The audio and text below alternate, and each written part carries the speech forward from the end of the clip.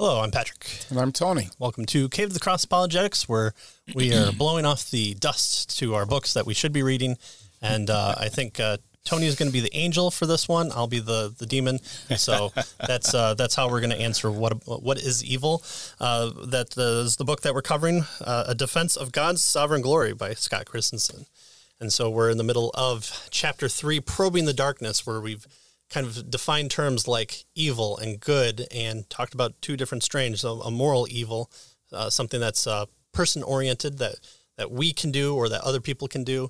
And then there's natural evil, things that kind of happen to humans, things like storms and accidents and all toils and labors and diseases that might befall humanity. As a result of the world. And as a result of the world being cursed. Right. So that's what we've talked about is this kind of need to define things biblically. We said that evil is a reflection of an all-good God who owns us. And so when we rebel against that, that's where the evil comes from. So that's part of the defining moral evil we talked about. Everyone having a conscience because we're made in the image of God. There's a certain capacity of that ownership that is laid upon our hearts, and so we're picking it up right from there as we go into evil as the antithesis of human flourishing. So this is kind of looking at the idea that a lot of people have of this utilitarianism of if it brings the most common good to all people, or the most amount of people, then it's good. But if it hurts people, then it's evil. Okay. So biblical morality has pervasive implications for our well-being, both as individuals and as a collective society. We rarely isolate evil merely as a personal problem. Oh, someone committed murder. Okay, well, why is it the state of Michigan versus whoever? Right. Well, because society has collectivized that as a wrong against society as well as the person. Right. Whether right or wrong, I'm just saying that's that's the way we do it. A thing that's done. Yeah. So we see it as a social phenomenon that's always exacerbates the problem of evil. Pervasive evil is never far from each one of us because each of us expresses it in our relationships to everyone around us. Again, we're the source of the evil. We're the ones that have only ourselves to blame here.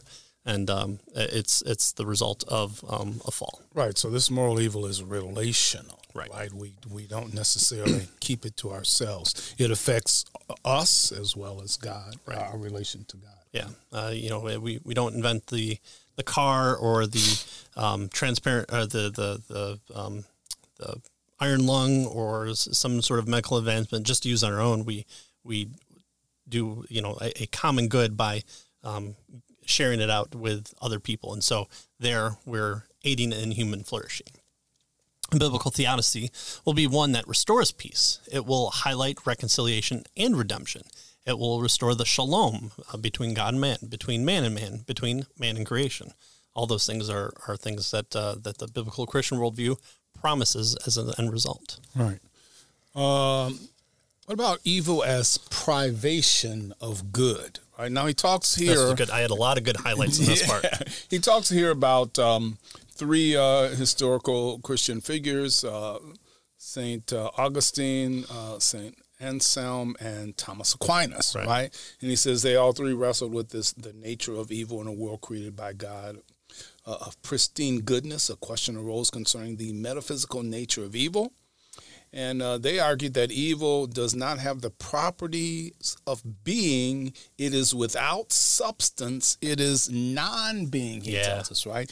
So this is the evil as conceived as a privation, is what the word they use. Corruption. That's right. Refers to a deficiency, a corruption, a decay, distortion, disorder, deprivation of some good feature that God created a thing to naturally possess, right? So, it's something that has gone wrong with the way things ought to be. It is a deprivation of the supreme goodness and beauty of God himself. So there's no such thing as, for instance, we might say coal. It's only lowering degrees of heat. Right? Or maybe even the complete lack of it, right? Or death is not the opposite of life, but it's a privation of life. Or perhaps a cloth, we might say, can exist without a hole, but the hole cannot exist without the cloth. Right. Here's the hole. Right? Yeah. The hole in what is what you would ask. Right. A shadow is nothing more than the obstruction of light, and no light, no shadow. So sin, he wants us to see, is a parasite. It's parasitic. And evil takes the form of real defects with real effects. But it gets its power to do anything at all from the reality of the good things that it deforms. So notice, we're not saying that evil doesn't exist. Yeah, right? or it's nothing. Or it's right. nothing. Yeah. It has non-existence. No. It's a privation in terms of it. It's a deficiency in what is good, right? The corruption of what is good. And thus, God cannot be the creator that is the efficient cause of evil. So I thought that was really interesting. Really good stuff in this portion here. Well, who bears the problem of evil? That's the next question that he's going to ask. Given the robust view of... Well, of course we do as Christians, right? Right. Given the robust view of good and evil and God that biblical Christianity promotes, one is tempted to suppose that Christians bear the greatest burden. Of course. You know, you Christians always talking about, sin this and God this and the ultimate God's supposed to be all good. And, where does evil come from? Right? Kind of stuff. Gross. Right? Christianity bears this greatest burden by making sense of the apparent dilemma that this presents. So, the problem of evil, it's a problem for you Christians to explain all this evil. Shame on you. But is there reason for smugness among the non-Christian consentii? Yeah. Maybe not. Maybe not. Right? So again, as we talked about, it's the problem of evil. So we understand evil. We have to figure out what the problems that it causes are and have classifications for that and understanding of how to negate those. But then for the non-Christian, you have a problem of evil. Okay, can you tell me what evil is so that I can have a problem with it? Yeah. Well, hold on a second. That's what I don't like. That may be hard. Okay, well, fine. Chocolate ice cream. Always chocolate ice cream. So it says moral nihilism or moral realism. That's kind of the positions that the non-Christian can take, right? The so-called religious nuns, he says, have basically just these two paths to tread for grounding morals. The most obvious route, he tells us, is Nietzsche's moral nihilism. Any objective morals and obligations don't exist. There is no morality. They are denied altogether, right? We have a full-blown here, he says, moral subjectivism. No moral choice is to be preferred over another. In other words, there is no discernible ground for morality, right? And so he talks here, he gives us an illustration from the notorious serial killer Ted Bundy. Yeah. And he kind of clearly expresses the logic of embracing this particular view. We covered exactly this quote in Mitch Stokes' How to Be an Atheist, when he kind of brought this factor up too. Here's a little bit of what Ted Bundy has said. Why should I be willing to sacrifice more pleasure from one than from the other? Surely you would not, in the scientific enlightenment, declare God or nature marks some pleasure as moral or good or others as immoral or bad. In any case, let me assure you, my dear young lady, that there is absolutely no comparison between the pleasure I take in eating ham and the pleasure I anticipate raping and murdering you. That is the honest conclusion to what my education has led me after the most conscientious examination of my spontaneous and uninhibited self. Wow. And that's all that's left to people without this type of standard. It's whatever I think. Yeah. Why not? I create it. Well, because he's in jail. Well, that just tells me that you can hold somebody. That doesn't tell me that their ideas are wrong or right. Yeah. If he takes this to a full-on conclusion and eats everybody, we might have an issue at some point. But that's just for continuation of species. But species have stopped continuing. We hunted animals to extinction. The bison is pretty much extinct. The dodo bird is only in museums as carvings. So there's some remedy between animals and humans that we find fault with at some point. Yeah. So notice we can say we don't like what he does. Yeah. But who does he have obligations to if there's no God, right? Why would he have obligations to people to do anything toward us, right? He can do whatever he wants to do. Now, again, we may not like it, but so what, right? We don't like chocolate ice cream, right? We don't like a lot of things, right? Ice cream, people ice cream. Right? But so that doesn't make, just because we don't like something doesn't necessarily, is what we see here, make something evil or good or whatever, right? Pineapple on pizza. If you don't have a universal standard that's set up by a person who is judged, then you can be your own, and whatever you say goes. Right. And what can we say against that other than we don't like that? Yeah. I prefer you not to. Thank you. Yeah. So the vast majority of self-conscious, non-Christian, non-theistic thinkers obviously would be appalled by the the arguments for moral nihilism that Bundy makes. Right? Few people, no matter how opposed they are to biblical morality, would affirm that Ted Bundy or, for instance, Jeffrey Dahmer's actions are morally incomprehensible.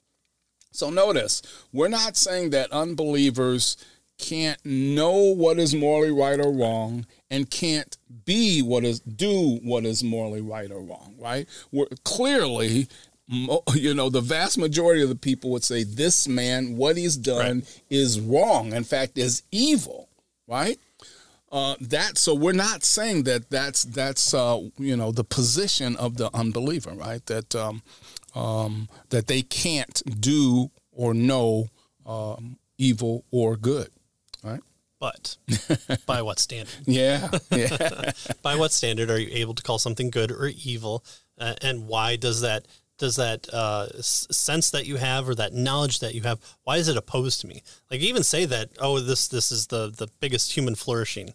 Why should I care about human flourishing? Okay, sure, maybe it affects me. I might live a 10% better life, but I just don't want to. Yeah. So why should I do anything at all? Yeah. Yeah. So most of them then kind of reject this nihilism that Nietzsche has kind of helped us to understand, that it seems like atheism has to be associated with, right? Yeah. And a lot of people find good solace in Nietzsche and especially in college when you first learn about it, and the Übermenschers and the might of the will, and so there you all that you have left is not good, evil, it's the might of the person to drive that forward. The Alexander the Greats of our time, Superman. Yeah.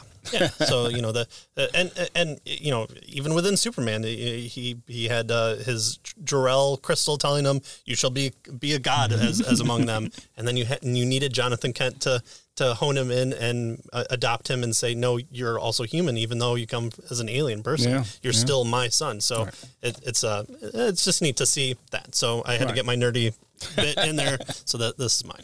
And so what we need to see here is that Christensen is saying that most philosophers, even unbelieving philosophers, reject this kind of nihilism that we see here. Yeah, right? But it seems to be they reject it because they don't want it to be, rather than it's more in line with the other one. We know that's just society talking, because society drives everything then. We just have societal standards. So what's the other one? Well, this explains why most secularists insist on traveling down the moral path of a moral realism. This is the idea that moral judgments are grounded in objective truth values or standards that are independent of the person making such value judgments. Right. So this is, I think, an important concept, right? This idea of independence. So what do we mean by, that these are objective truths? Well, we mean that they're independent of what I believe, or perhaps what my culture or society believes, right? They are true regardless of what we believe, right? That's what we mean by objective. So, I like to use the illustration of, the tallest mountain above sea level, right? Mount Everest. Well, notice that's the tallest mountain on Earth above sea level. What if I don't believe that? Well, it's regardless of what I believe, it's objectively true. Well, what if my culture doesn't believe that? Doesn't matter. It's objectively true. It's true independent of what I believe. And so the point he's trying to make here, that realism says, is that there are some independent, objective moral truths that exist. That's the realist position, right? And he says he's suggesting here that most secularists, right, unbelievers, hold to that kind of position. Oh, but you're being circular, because in order to understand that, you have to have language, and language is cultural, and so therefore you can't have language or objective truth. So it's all circular. All you presuppositional language people are circular, and that's where you belong, out there. Okay. So such objective moral standards must be transcendent. It must be timeless, invariant, and universal. And herein lies the dilemma. How do you ground such moral judgments if God doesn't exist? Right. What do you point to that is timeless, invariant, and universal? On the other side of Mars or in your backyard, murder is wrong. The taking of a life for someone who didn't transgress upon you or deserve it, why is that wrong on any planet or on any timeline that you're on? Right. So we have these two positions that the secularists can take. They can say, morality really doesn't exist. There's no such thing as good and evil. It's all subjective. It's whatever people think, whatever people feel, that kind of stuff, which most reject. Or they can say, no, morality is objective. It's the moral truths exist independent of us, and and that's why we have to obey them, right? And so he says the fact is that many atheist thinkers are flummoxed by the tension that exists between the logical bent toward moral nihilism, right? If indeed there is no God and therefore nothing matters, then the logical thing says, well, nothing matters and there's nothing good or evil. It's just whatever I think, right? So the tension between the logical bent toward moral nihilism that atheism leads to and the desire to retain some reasonable moral standards, right?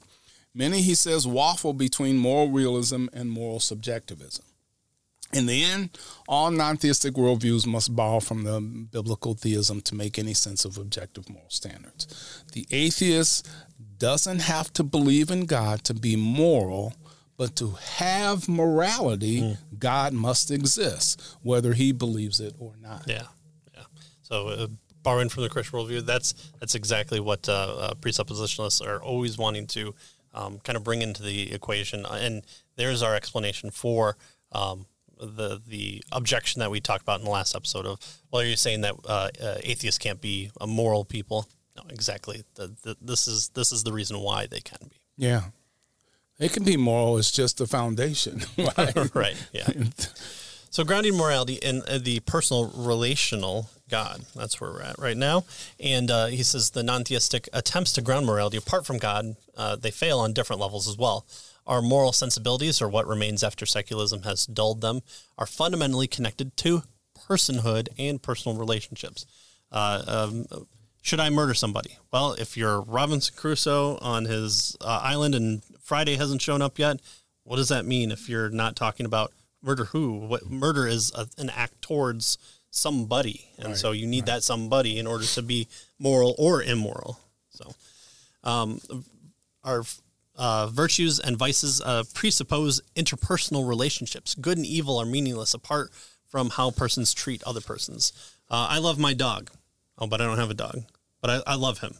Well, what does that mean? There's no interpersonal relationship there. So you can't love your dog, but you don't have a dog to not love or love. So it becomes meaninglessness there.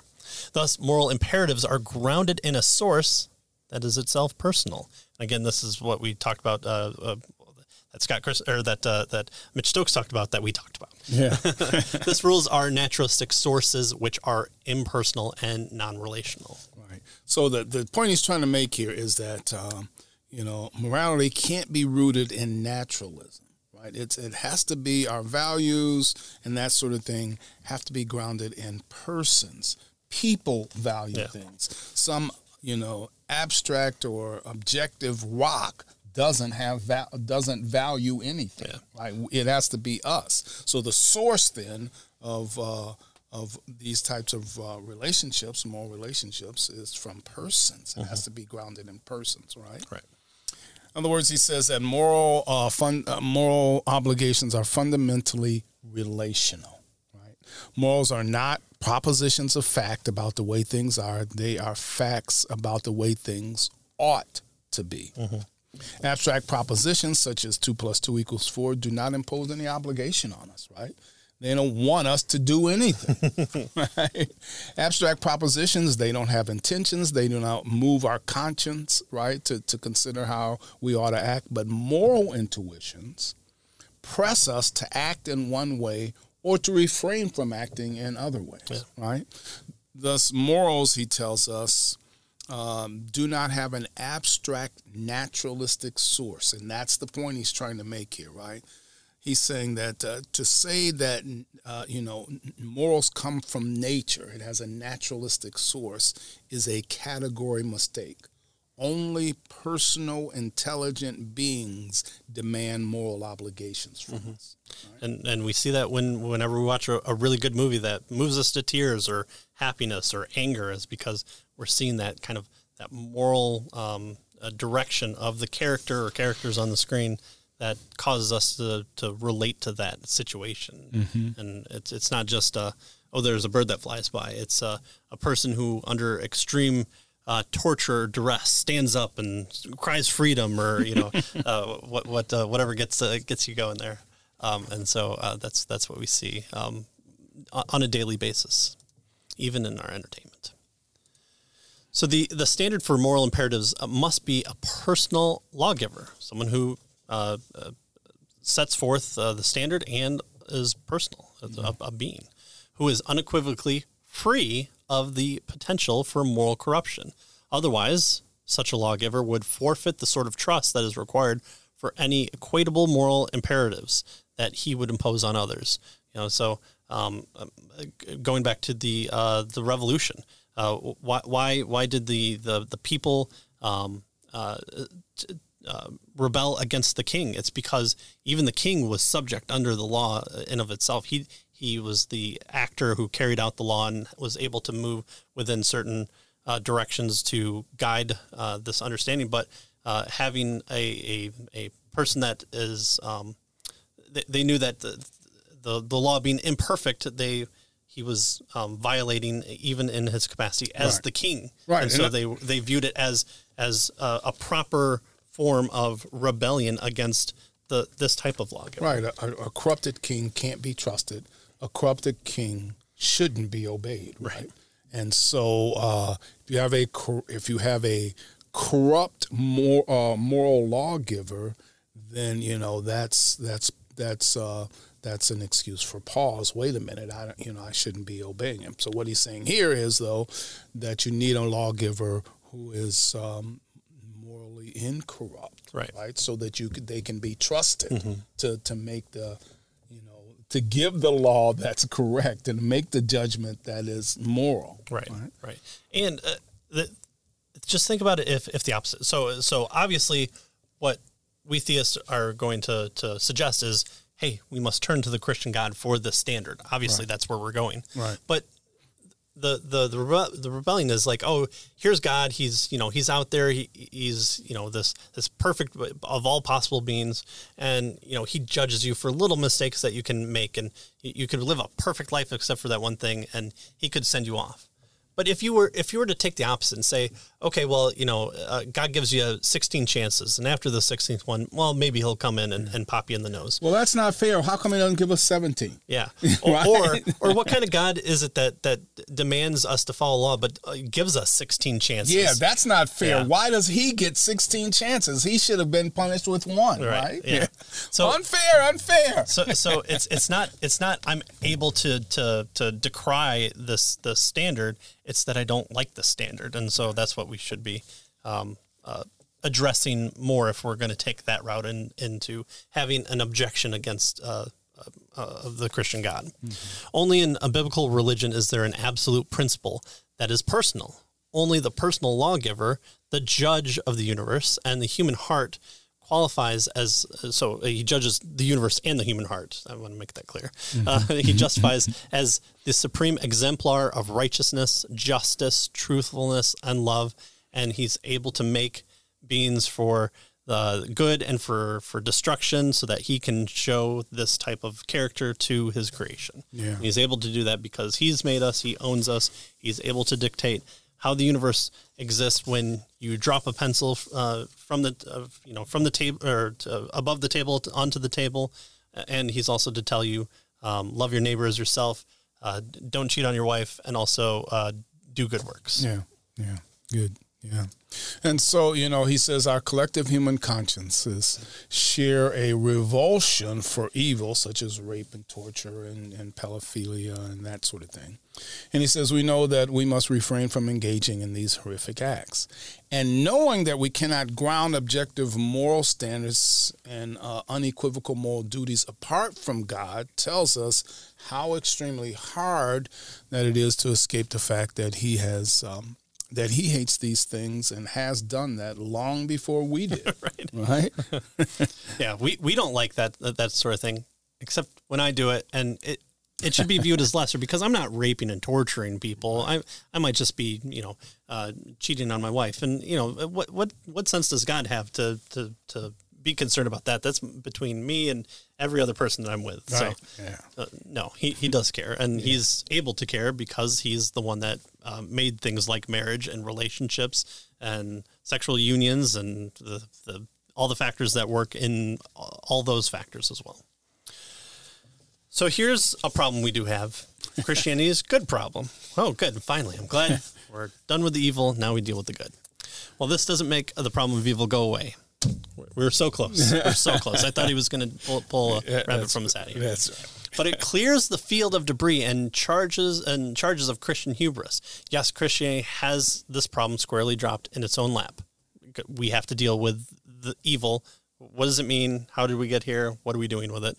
But that is not the terrible burden that so many have said it is. Non-atheist accounts of good and evil. Non-theistic accounts of good and evil are bankrupt. And that is a far more serious problem. Christianity has a problem. We understand the evil part. We need to understand the problem part. But it is a good problem because we have nobody else has the resources to address it except for the biblical Christian God. Right. And so non-Christians can only feign outrage over injustices, right? I don't like it. Well, that's just what you don't like. Right? So they can feign outrage over injustices without giving an account of why they ought to be outraged. Well, because I just don't like, or it's evil. What do you mean? I don't like it. Oh, right. You stole my retirement money and you lived like a king. Yeah, but I had really a lot of fun. So I got to go to jail for the last 20 years of my life that were probably going to be the bad part. All right. No, you broke your word. Well, what does that have to do with anything? Yeah. Oh, sure. Okay. Yeah. So what? Yeah, right. So non-Christians can, only feign outrage over injustices, right? Humans cannot explain why we suffer from injustices unless there's a way to objectively quantify that something ought to not have happened as it did, right? Can we justify sympathizing, for instance, with starving children if we have no way of saying that the real evil, right, it's really evil and that's what's befall them, right? Mm-hmm. Can we justify sympathizing with them? He tells us that biblical Christianity has a way to answer these questions that no other religion or ideology can match. And so, yes, there's a problem of evil. We have the problem, but he's suggesting we have answers. The non-theist, the atheist, has the evil part, right? And explaining that, and they don't have the answers, right? So that's the conundrum that he puts them in this particular situation, right? Where does evil? What is evil? What does it come from? Why does it exist? And that sort of thing. Yeah, just everything's societal, and we have the icky factor because society has bred us to do that. Except for the people that don't, or live in different parts of society, or come to the same conclusion in different parts of the world and different societies. So it just seems to be there's not a satisfying grounding to even talk about the first part, right. Which is evil. Well, here it is. It's human flourishing. Anything that's against human flourishing is evil. Yeah. Of course, the question is, why is that? Or what is human flourishing? Like this factor of so the Industrial Revolution happens, and we bleed the entire world of oil and pollute it all in the air. We flourish there. But now it's 7 generations later, global warming, and we've run out of resources, and we've put into stocks what capital goods what aren't sustainable.